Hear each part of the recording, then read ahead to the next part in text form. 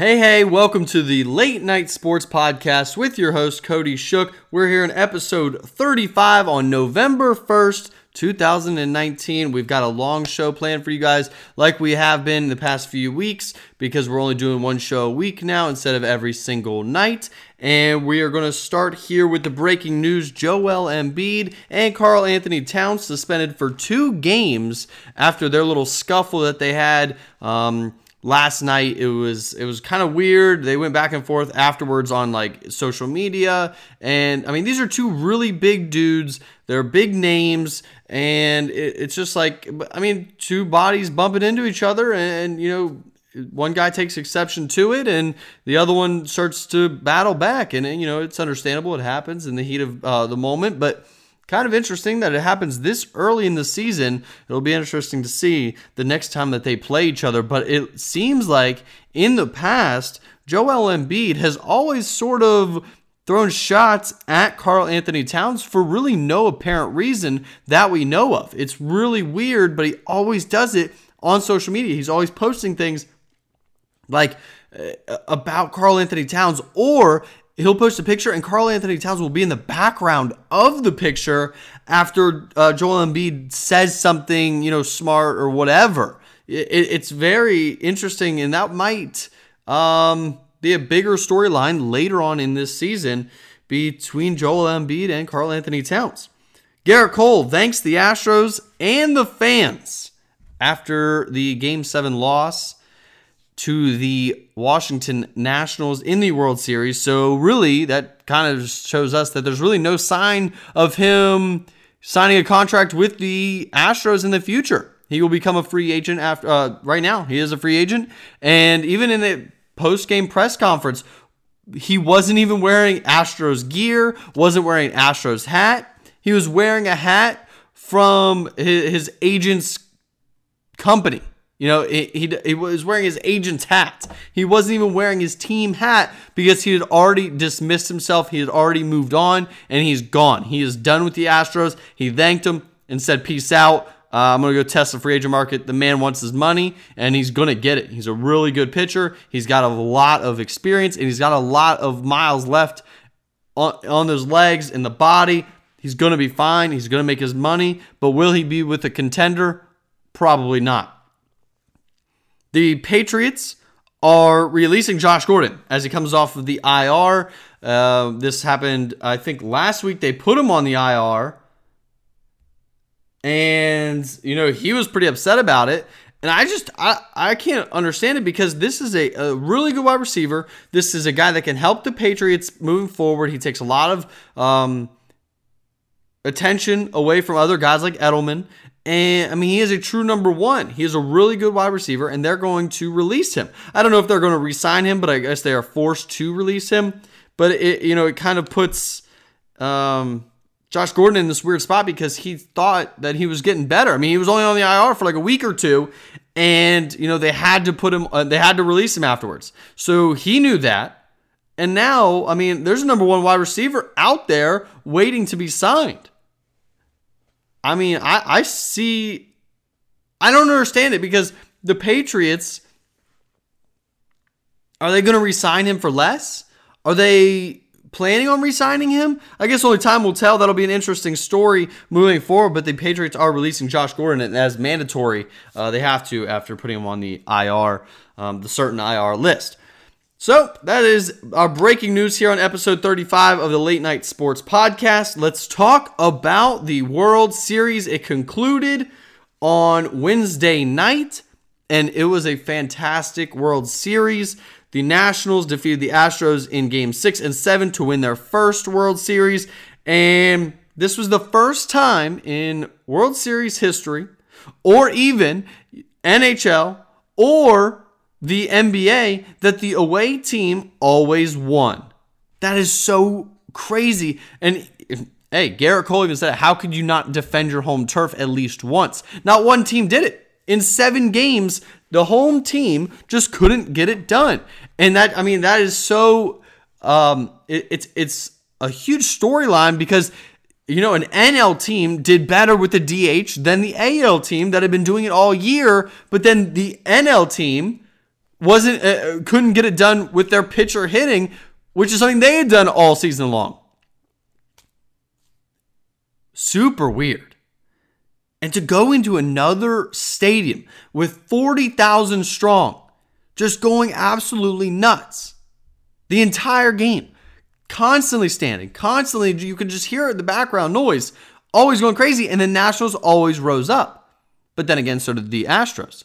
The Astros won 3 games at Nats Park, max capacity, standing room only. It was insane.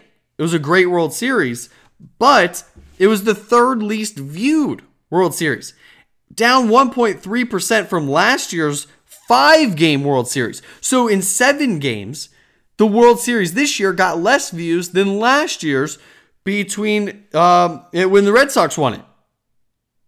That's weird to me, because how could there be 2 more games and 1.3% less viewers in the entire series? 13.91 million viewers this season, this year for the World Series. Well, but you got to take some things into account, I guess, because the trend of stadiums being not rented out, but people coming to the stadiums when the team is away. So the Nats Stadium had 10, 15, 20,000 people in it for all 4 road games.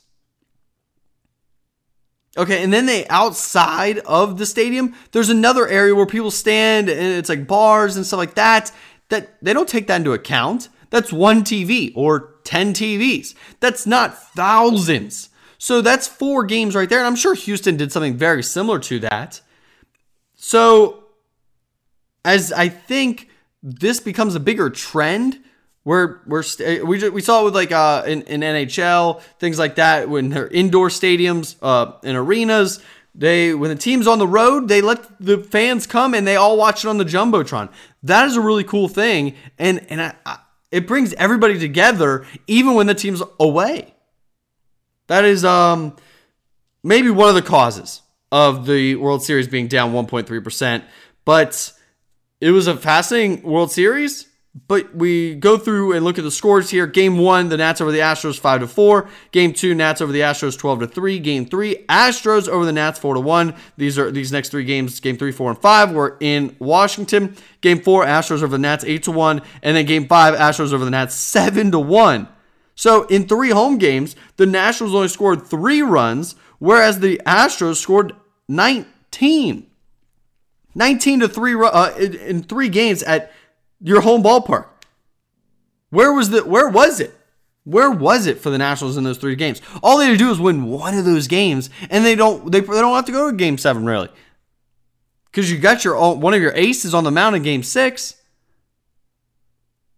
Just Corbin and Sanchez. They just didn't really have their A+ stuff the way that they did in the NLCS. It happens.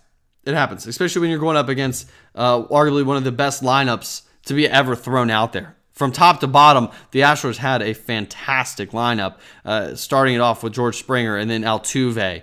It didn't get any easier after that. Then we go to Game 6. The Nats over the Astros 7-2. And then in Game 7, Nats over the Astros 6-2. Greinke was the storyline. Gave up a home run to Anthony Rendon when the score was 2-0. So then it became 2-1. Walked to the next guy. And then Howie Kendrick 2-run home run after they pulled Greinke. Didn't go to Garrett Cole. Went to somebody else. And Howie Kendrick took a ball low and away and put it off the foul pole and right. It was a pitch, I think I was reading something today.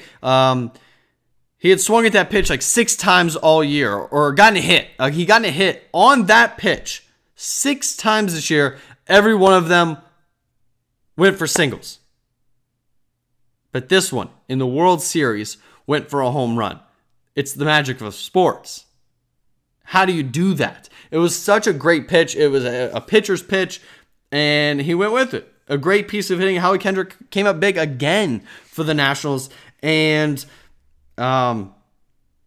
just like that, the Nationals kind of quieted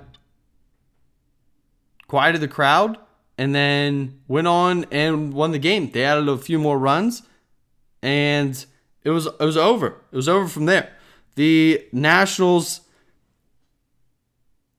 won games 1 and 2, lost 3, 4, and 5, and then game 6 and 7, they did their thing. Max Scherzer wasn't able to get out of bed for his start,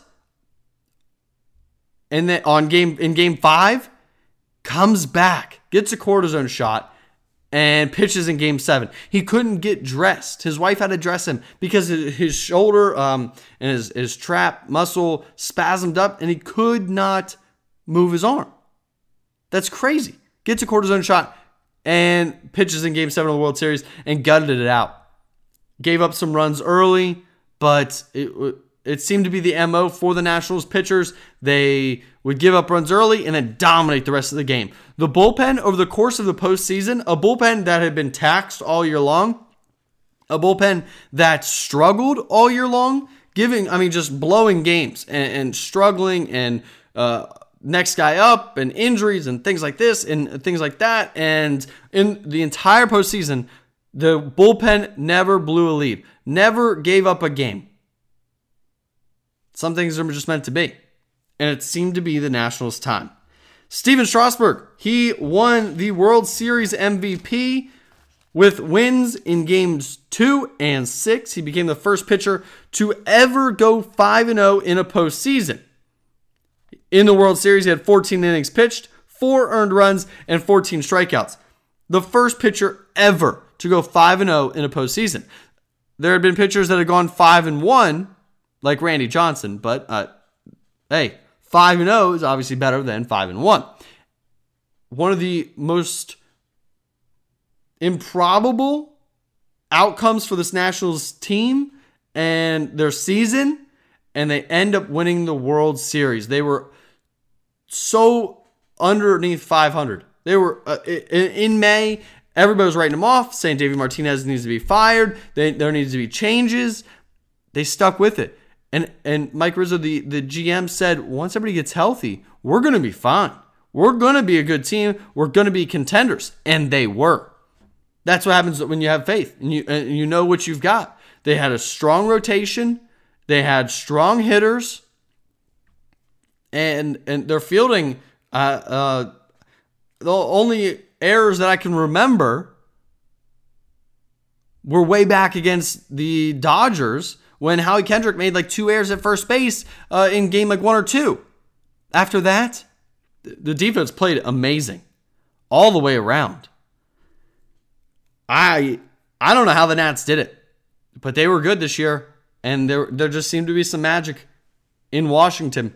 Zach Greinke was throwing a phenomenal game. I mean, he had like 4, 5, 6 balls hit right back at him, got him, turned a double play, like a 1-6-3.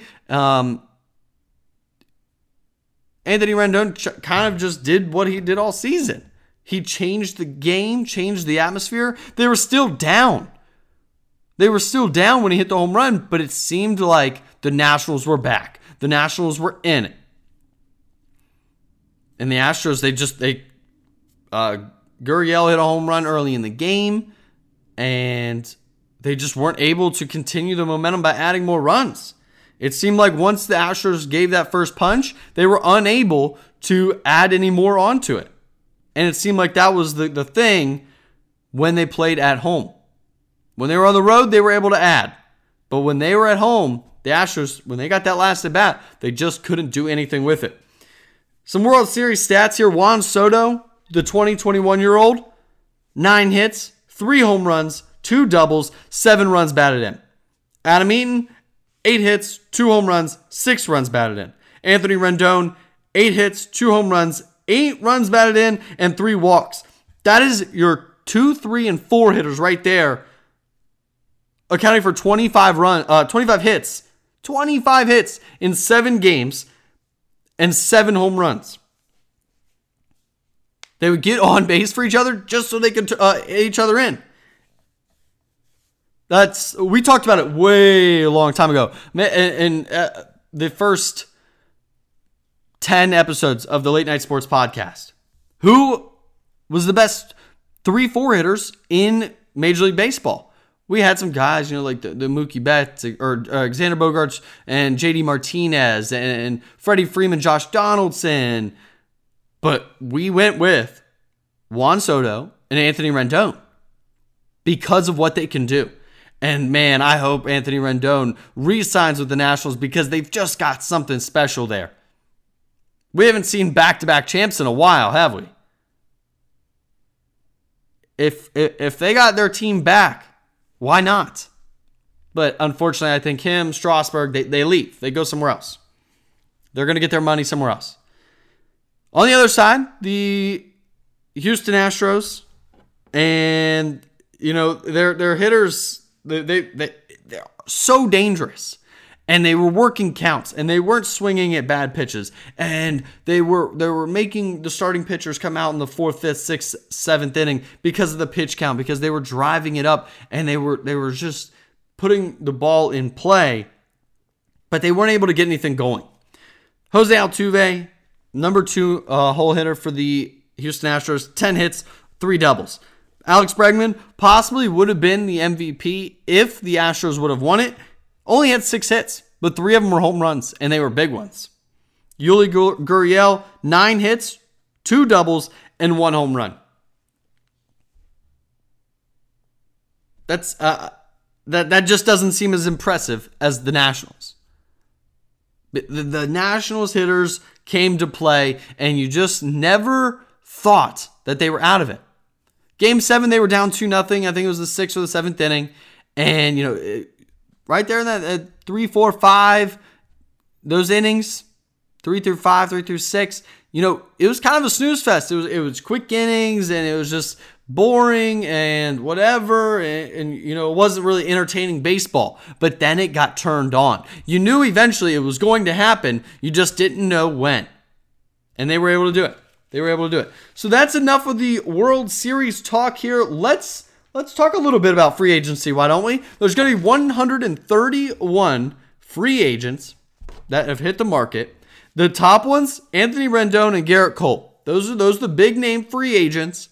We talked about Steven Strasburg. He has 4 years, $100 million left on his contract, but he can opt out, and it's appearing like he will. That's $25 million a year that he is giving up to go somewhere else, or maybe re-sign with the Nationals for a bigger and better deal.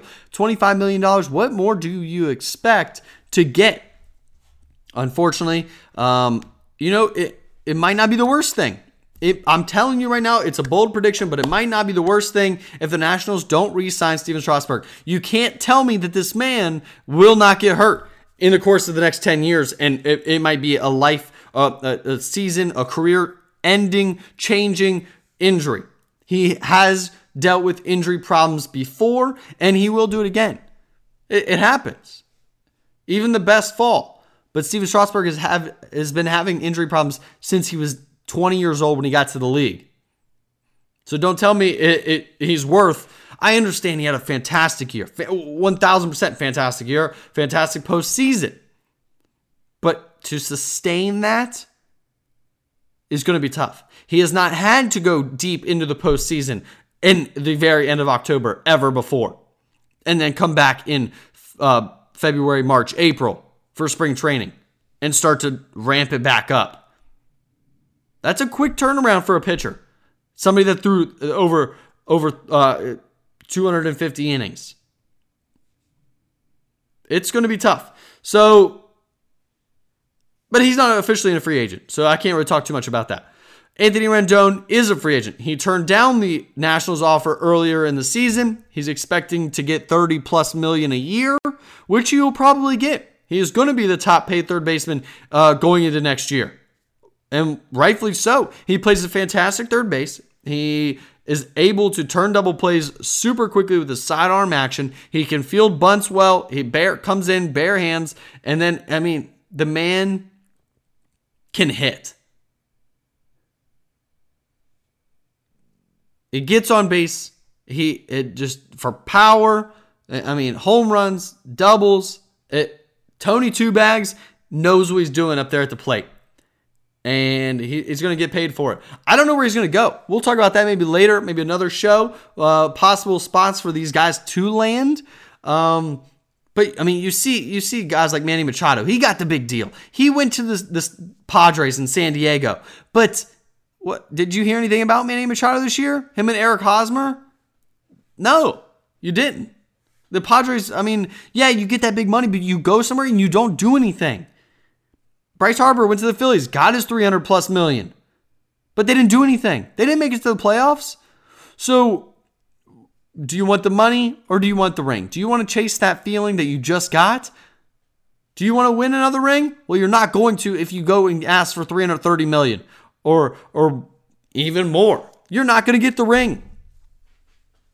Not many guys can, because you have to account for like 3 players to be getting paid $30 million a year. I mean, you have to account for 3 $10 million a year guys. You have to account for 3 guys, 3+. And you can't do that. You can't sustain that. It's tough. Mike Trout, yeah, he can, but they're not making the playoffs. They're not doing anything. So big deal. Who cares? I don't care if you're putting up the stats. At the end of the day, we remember winners and championships. And you're not going to be a championship winner when you become the face of the franchise because you're making the most money and you're kind of saying, I don't really care about the rest of the team. That's how I think about it. That's my own opinion. But I think if you want your big contract, why not make it a 5-year deal, make it a max contract just for those 5 years, get your money, and then go chase your ring. Don't sign a 10-year, 12-year deal for $300, $400 million and expect to win a ring. It's just not going to happen. I just don't see it. Some other names here to become free agents, part of that 131-person list. Madison Bumgarner, Rick Porcello, Cole Hamels, and Jake Odorizzi. Those are just pitchers, and other than Garrett Cole and Steven Strasburg, there's none of those names really jump out to me and say I need them. Madison Bumgarner's getting a little old. Rick Porcello had a bad year this year, a good year the year before when the Red Sox went on that long run and won the World Series. Cole Hamels, he seems pretty old to me. He doesn't seem like he is going to be a factor. We saw guys like Dallas Keuchel not get picked up until midway through the season. That we could be seeing that in the Cole Hamels type of deal, but somebody will take a chance. He's got a lot of experience. He's probably not going to expect too much money, so he might be a good pickup for somebody. And then Jake Odorizzi is a young guy, and we could see him get one of those mid-level deals this offseason. For the fielders, we've got Didi Gregorius, Josh Donaldson, Yasiel Puig, Marcell Ozuna, and Jose Abreu. Abreu led the AL in runs batted in this year, and I mean, he is a power guy. I'd like to see him go somewhere else other than Chicago. I'd like to see him win. He hasn't really ever been vocal about anything about Chicago, so obviously he seems like a good guy and a hard worker. He plays really solid all the way around in his game. Marcell Ozuna is still a young guy. We saw him get traded from the Marlins to the Cardinals, and he had a really down and then up year. He performed as later on in the season, so therefore, his stock goes up because what have you done for me lately? Well, he played well. And then Yasiel Puig, it's been, 4, 5, 6 years he's been in the league. I still don't know what we can expect from this man other than 240, 250 hitter, 20 home runs, some crazy throws, and a lot of mouth and a lot of attention being taken off the field and onto Yasiel Puig. Josh Donaldson just doesn't seem like the same Josh Donaldson to me. Personally, he doesn't seem like the Donaldson that we saw with the Toronto Blue Jays. But, you get to a different hitting coach, getting to a different atmosphere, a different field. That could change a lot. And think about this. If Anthony Rendon leaves, who better to replace him than Josh Donaldson?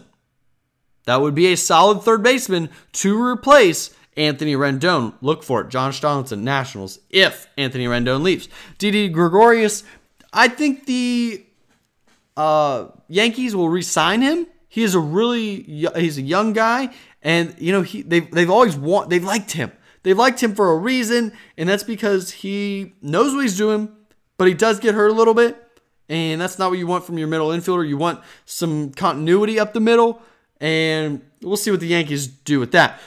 2 more names that are on the free agent market: Aroldis Chapman and JD Martinez. Aroldis Chapman is not the same Aroldis Chapman that we remember. He did give up the home run to Jose Altuve in Game 7 of the ALCS.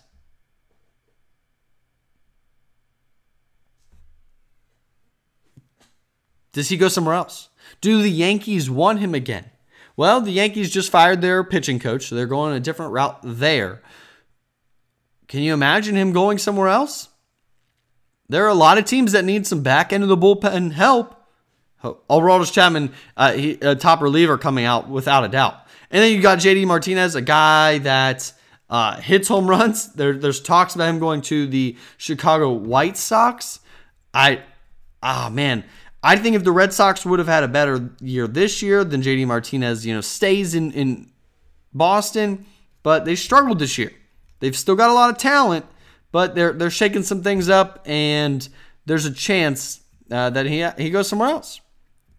JD Martinez is a top outfielder in the league because of his bat, not so much because of his glove, but that outfield is pretty stacked right now with Mookie Betts in center and then Benintendi in left. And with JD Martinez in right, and then you could also DH him.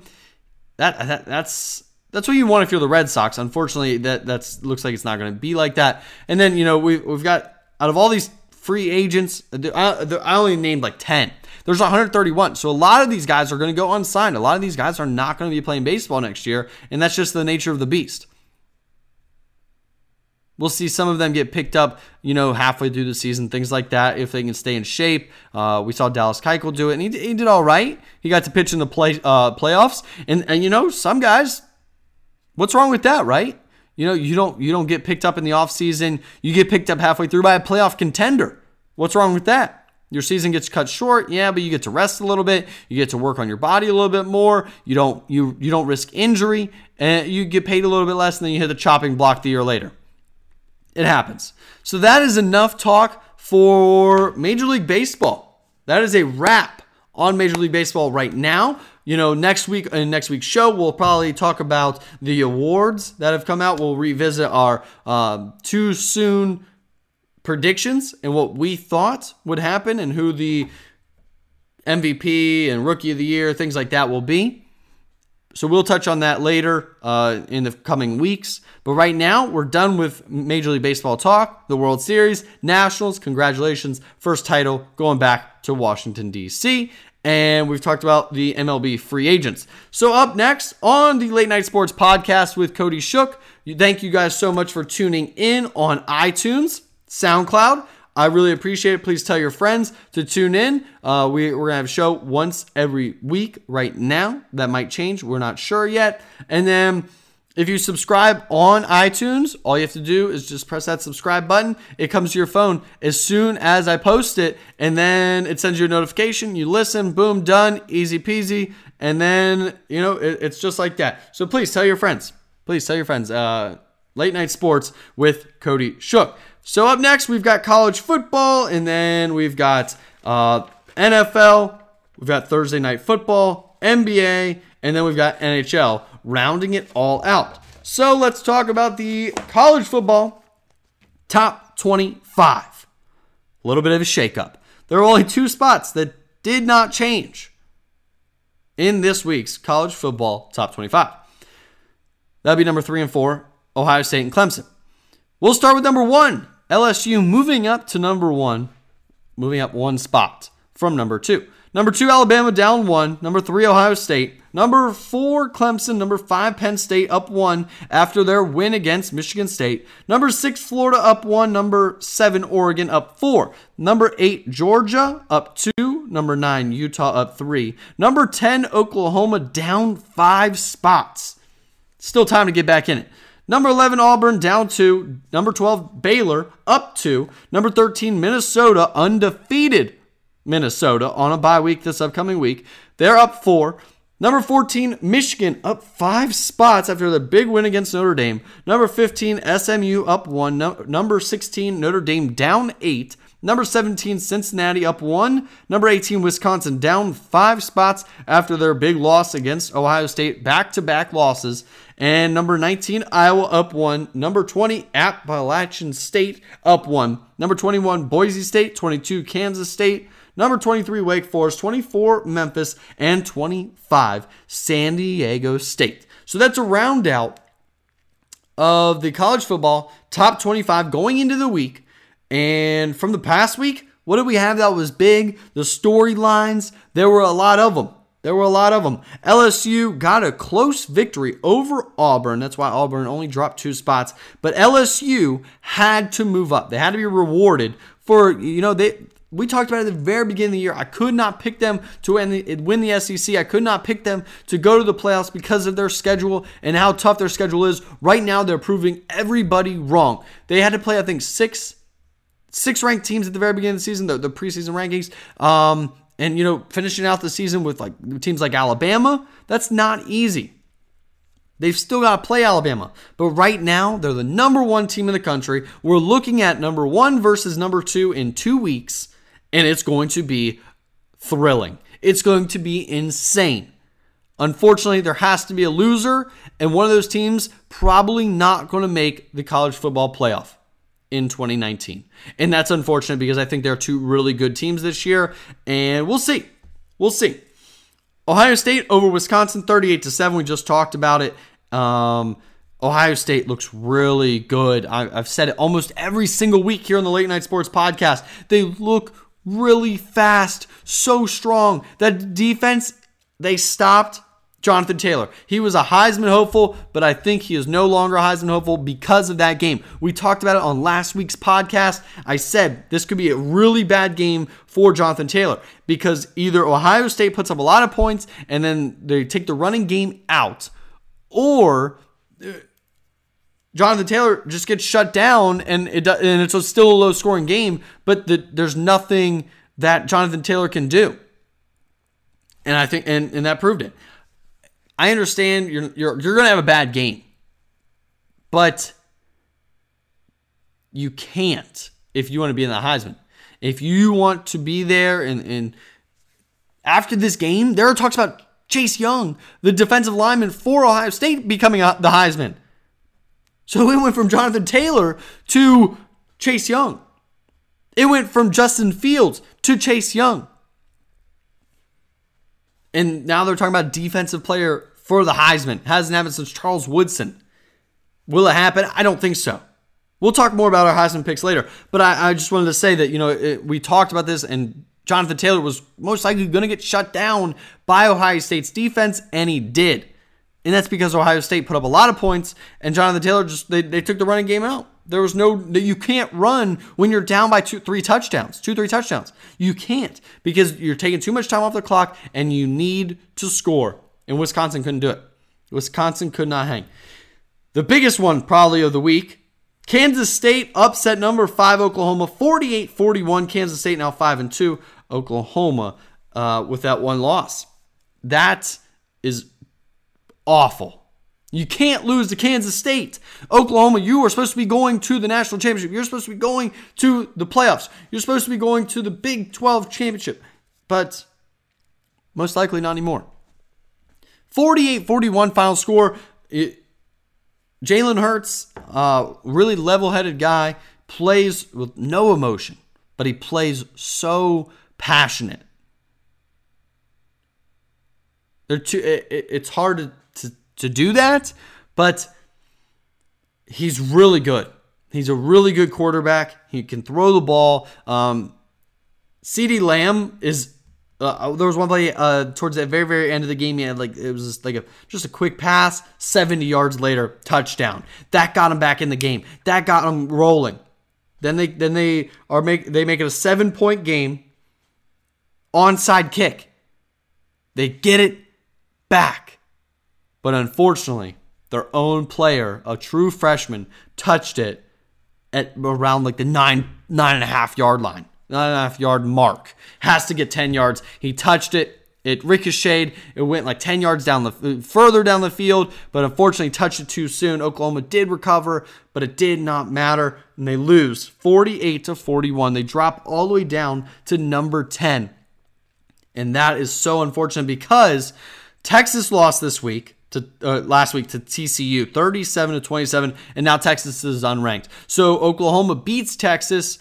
LSU beats Texas, so now Texas becomes a non-quality win because they're not ranked, and they're not. It doesn't matter if you beat Texas because Texas ends the season not ranked and not with a good record. They've got 3 losses so far, so that hurts Oklahoma in the long run. Oklahoma needed that win. Still a long season to go though. They've still got time. They're at 10 right now, and we've seen teams that lose. Oregon lost the first game of the year to Auburn. Auburn's now 11th. Oregon is number 7. Florida just lost to LSU. Florida's back in the top 6 at number 6. Georgia lost to South Carolina. They're back to 8. If you lose a game, it's okay. You've still got a chance, but a lot needs to happen. A lot needs to happen for these teams to get back in it. Michigan over Notre Dame, 45-14. That was a big game because Michigan goes up to 14, and Michigan continues to just stay in there. There's no chance that they make it to the playoff or anything like that, or even the Big Ten championship game, but they are a quality win. If you beat Michigan, it's tough. They do have a good defense. This was the first time that we saw a Michigan offense. First time all season we've seen a Michigan offense. And they show up in one of their biggest games. They can still play spoiler if they beat Ohio State at the end of the year. That would be their Super Bowl. It really is. That would be a big game for them, and depends on how everything works out. If Michigan beats Ohio State and Penn State loses to Ohio State, but Penn State beat Michigan, wow. Who goes to the Big Ten championship? It'll be interesting to see. It'll be interesting to see. So this upcoming weekend is an interesting one because a few teams are on the bye. No Alabama, no LSU, no Ohio State, no Penn State, no Oklahoma, and Clemson's playing Wofford. Big freaking whoop. This weekend is pretty much awful, other than Georgia, number 8 Georgia, at number 6 Florida. That is without a doubt the biggest game of the weekend. 2 top 10 teams, 2 SEC teams, but those teams, that's it. That's it. You've got number 15 SMU at number 24 Memphis and number 7 Oregon at USC. So really only bad things can happen there for Oregon. If they win, they win. If they lose, they're out. They're done. But Oregon has a chance. I was talking to some people this past week. Oregon has a chance to go to the playoff. They've got to win out, though. They have to win out, and they have to win the Pac-12. It's going to be tough, but something has to come from if they do win out and win the Pac-12. They have to get rewarded somehow, right? At least finish in the top 6. At least. I'd like to see Oregon get in there. Good team, young team, really quick paced, and they started their season off with Auburn. I like that. You guys know that. I like when teams try to build their resume early, and Oregon tried to do that. So, with no Alabama, no LSU, no Ohio State, no Penn State, no Oklahoma, that's 4 out of your 5 number 1 teams. And your number 6 team is playing a top 10 team, Florida, Georgia. It's at the Swamp. That'll be interesting. It's going to be, I think, a high-scoring game. These teams are going to run up and down the field, and I don't know. I really would like to see Florida win it. But I think Florida, at this point, has more of a chance to go to the playoff than Georgia does. But we know the committee loves Georgia. So we'll see about that. There was some Thursday night action. Thursday night college football action. Number 12 Baylor over WVU 17-14, and Baylor is now 8-0. Baylor, Big 12, 8-0. No one thought we'd hear that, right? This late in the season, 8-0? Good for Baylor. Upset of the week already making a bid for upset of the week. Number 20 upset. Number 20 Appalachian State upset by Georgia Southern 24-21 on Thursday Night Football. This is 2 years in a row that Georgia Southern has beaten Appalachian State. And just like that, your run in the top 25 has come to an end. You will no longer be ranked in the top 25 after you get beat by Georgia Southern. Let's take a look at our Heisman picks. Who did we have? Who did we pick at the very beginning of the season? How are they doing? Well, we picked Tua, and last week he was out with an ankle sprain, so we're not going to update his stats because they didn't change. They were playing Arkansas, and he probably would have had a 3, 4, 5 touchdown game. And unfortunately, padding his stats, unable to do so in that game against Arkansas. And he's still questionable, against LSU for next week. Still questionable.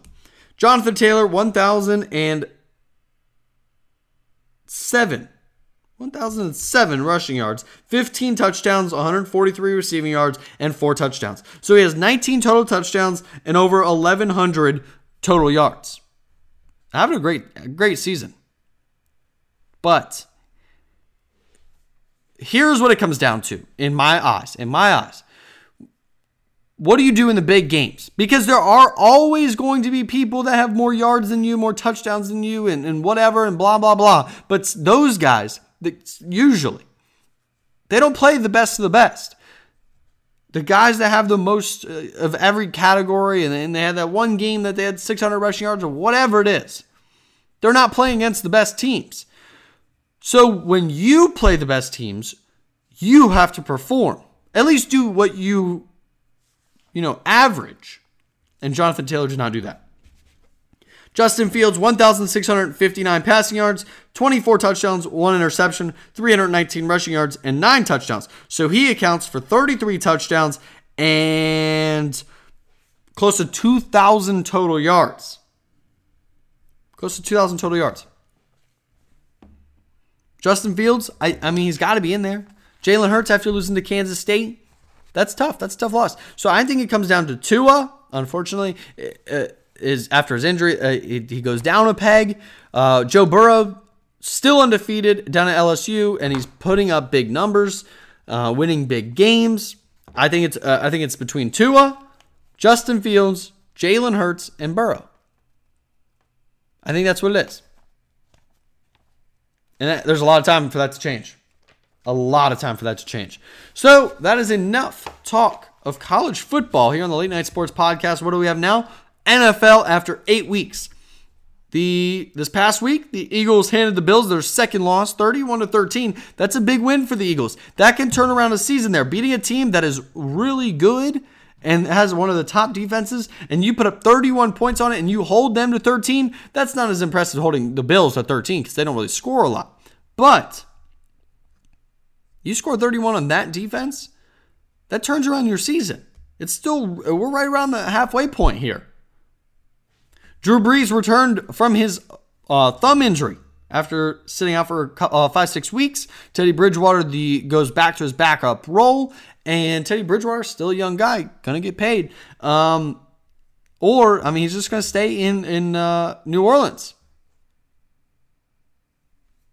Drew Brees returned, got the victory, threw for 373 yards and 3 touchdowns in the win over the Arizona Cardinals. The Packers beat the Chiefs 31-24. Aaron Rodgers made a phenomenal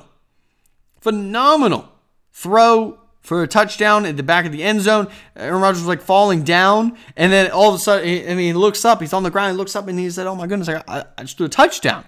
It was a great pass where only his guy could get it. There was no chance for an interception, no chance for anything ridiculous to happen. Just threw it up, and his guy was there. The Steelers improved to 3-4 with the 27-14 victory over the Dolphins, and the Steelers are only 2 games back now of that division.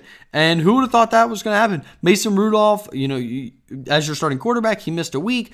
And they got a win on that one, but Mason Rudolph, he has 2 wins on the year, and both of them are on Monday Night Football. So what is it about Monday Night Football? Maybe that extra day of preparation. Will the Steelers be able to contend? Maybe. They still got some more games against the Bengals, the Browns. They've got to play the Ravens. It'll be interesting to see. The Ravens only have 5 wins. Steelers have 3. There's a chance. Thursday Night Football of Week 9. Thursday Night Football. The 49ers beat the Cardinals 28-25 to improve to 8-0 on the season. Jimmy G, 314 yards, 4 touchdown passes, and newly acquired number 1 wide receiver, Emmanuel Sanders, 112 yards and 1 touchdown. The 49ers are rolling. The defense, they look good. But tonight, they did not. Over the course of the 8 games, the defense for the 49ers has looked really good. But tonight, it looked like they just came out sluggish, and they just didn't, I don't know. The scheme was just not there. Thursday night games are different. We've heard players say that they don't like Thursday night games, and you don't get to prep as much. And the Cardinals, it looked like they had the offense rolling. The Arizona Cardinals had the offense rolling. Give that game a little bit longer, and I think the Cardinals might win that game. The 49ers were able to run the ball out at the end of the game. They were able to get a first down, a couple first downs on their last drive that started with like 3 or 4 minutes left. They were able to sustain a drive, and it was really big. Cardinals had to use all their timeouts, and Jimmy G, he's looking good right now. He's at 4 touchdowns passes, his career high, and I don't see him going down anymore. Regressing, rather. Their next game is November 11th versus the Seahawks on ESPN, and just another big game for the 49ers. That'll be another big test for San Francisco. A lot of people are saying, the 49ers don't play anybody, haven't played anybody yet. Their toughest games will be Week 14 at the Saints, Week 13 at the Ravens, and then Week 17 at the Seahawks. And anytime you have to go to Seattle, it's not likely that you win because Seattle's such a tough place to play. And especially Week 17, that might be a game that determines which team goes to the playoffs. Because the Seahawks right now are just 2 games back. A lot can change in that time. And we'll see. The biggest games of Week 9, other than the 49ers and Cardinals that we just saw, divisional game. We will have another divisional game, the Texans at the Jags, which will be basically a fight for first place. The Colts are 5-2, the Texans are 5-3, and the Jags are 4-4. If the Colts lose and the Jags win, you got a 3-team tie for first place. So that is why I have that one as one of the biggest games of the week. For Week 9, the Texans at the Jags. The Vikings are 6-2. They will be at the 5-3 Chiefs. The Patriots 8-0 at the 5-2 Ravens. Sunday night, the Pats are 3-point favorites in this game. And then on Monday night, we've got the Cowboys at the Giants. Just another division rivalry game. I think another big one is the Patriots at the Ravens. The Ravens have a chance to knock off the Patriots, and the Ravens have a lot of talent. From top to bottom, defense, they've got young talent, veteran-led talent.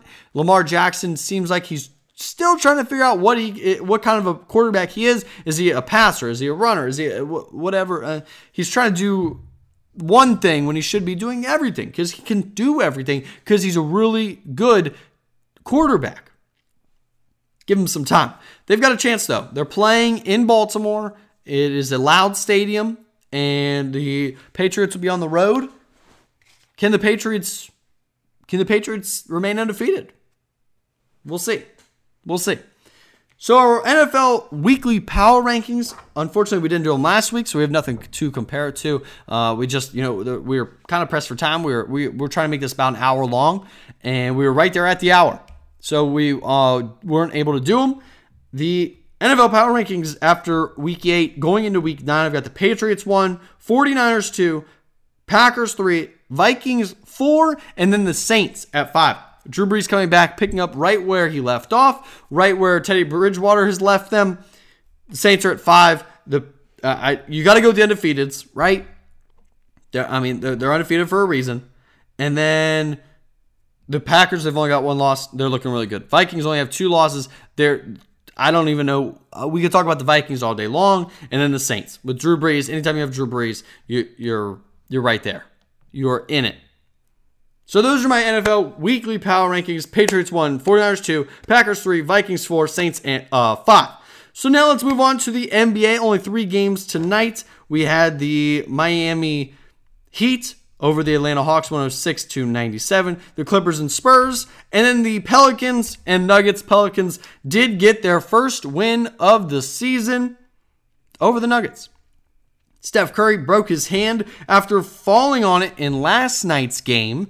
And he'll be out for a little while. Had surgery, got it all fixed up. But it's going to be a while for the rehab. Kevin Durant said that his spat with Draymond Green weighed in his decision to leave. That makes sense, right? Anytime you have a fight with somebody, that stays in the back of your mind. And KD said, maybe a little bit of that caused me to leave. That's unfortunate for the Warriors because now their team is literally Draymond Green and the who? Yeah, exactly. The rest of the team is absolutely atrocious. And now it looks like they're going to get their first round draft pick back. They gave it away in a sign-in trade to the Brooklyn Nets for D'Angelo Russell, with it being contingent on it being outside of the top 20. Now it looks like it'll be in the top 20, and the Warriors will get that pick. So then next year, they'll have Klay Thompson, they'll have Steph Curry, Draymond Green, and then a top 20 draft pick. The dynasty could be rebuilt. Just give it some time. Might be a bad year this year, though.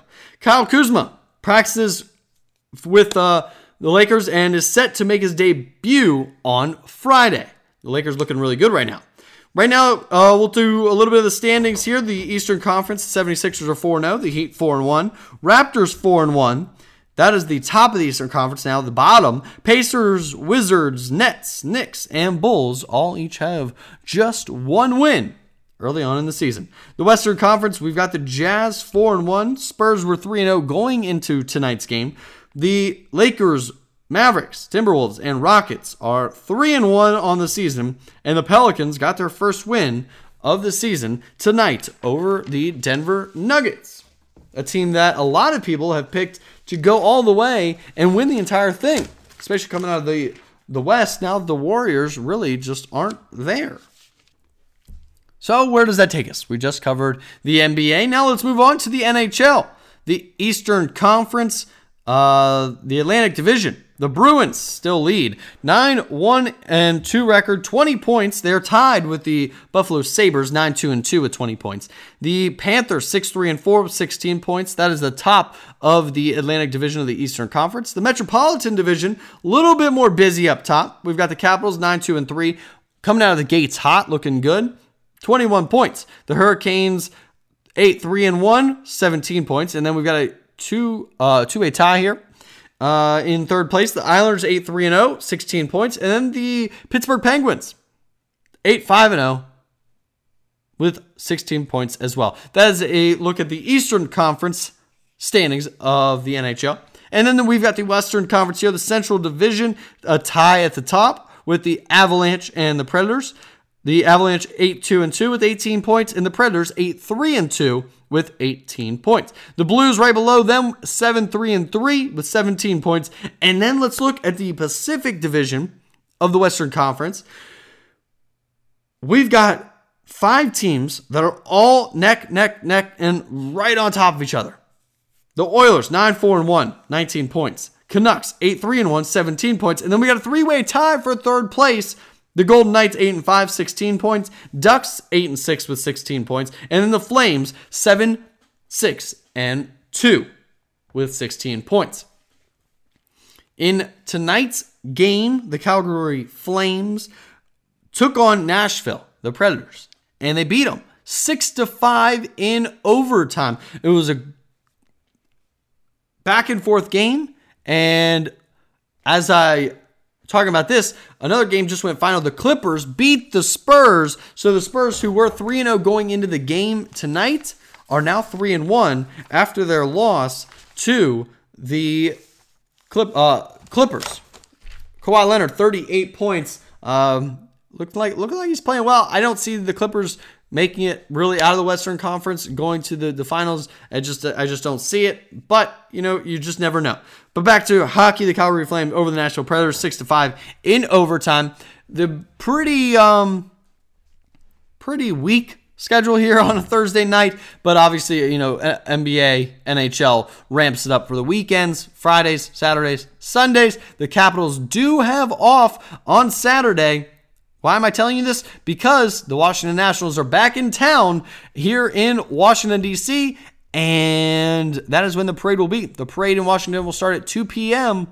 on Saturday afternoon, so the Capitals might be in attendance, and we all saw that the Capitals were big fans of the Washington Nationals during their playoff run. We saw it at the bars after the game. The videos came out that the Capitals players, Ovechkin, big fan, really liked what he saw. So we might see some more fountain swimming for the Nationals Capitals during their celebration. And that is all we've got.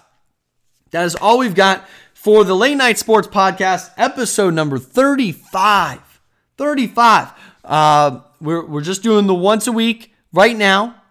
That'll obviously change, based on schedules, things like that. We're hoping to do more shows, but you just never know right now. So the best thing I can tell you is make sure you subscribe to the iTunes. Late Night Sports with Cody Shook. It's very simple. Just search it in, Late Night Sports, and it'll come to your phone. It will come to your phone every single time I post one. As soon as I get done with this one, I'm posting it. It's super quick. And I just wanted to say thank you guys so much for tuning in. Please tell your friends to tune in to the Late Night Sports Podcast. If you have any questions, you want to talk about sports, follow me on Twitter at Cody_Shook39, and we'll talk sports anytime you want. Have a great rest of your day.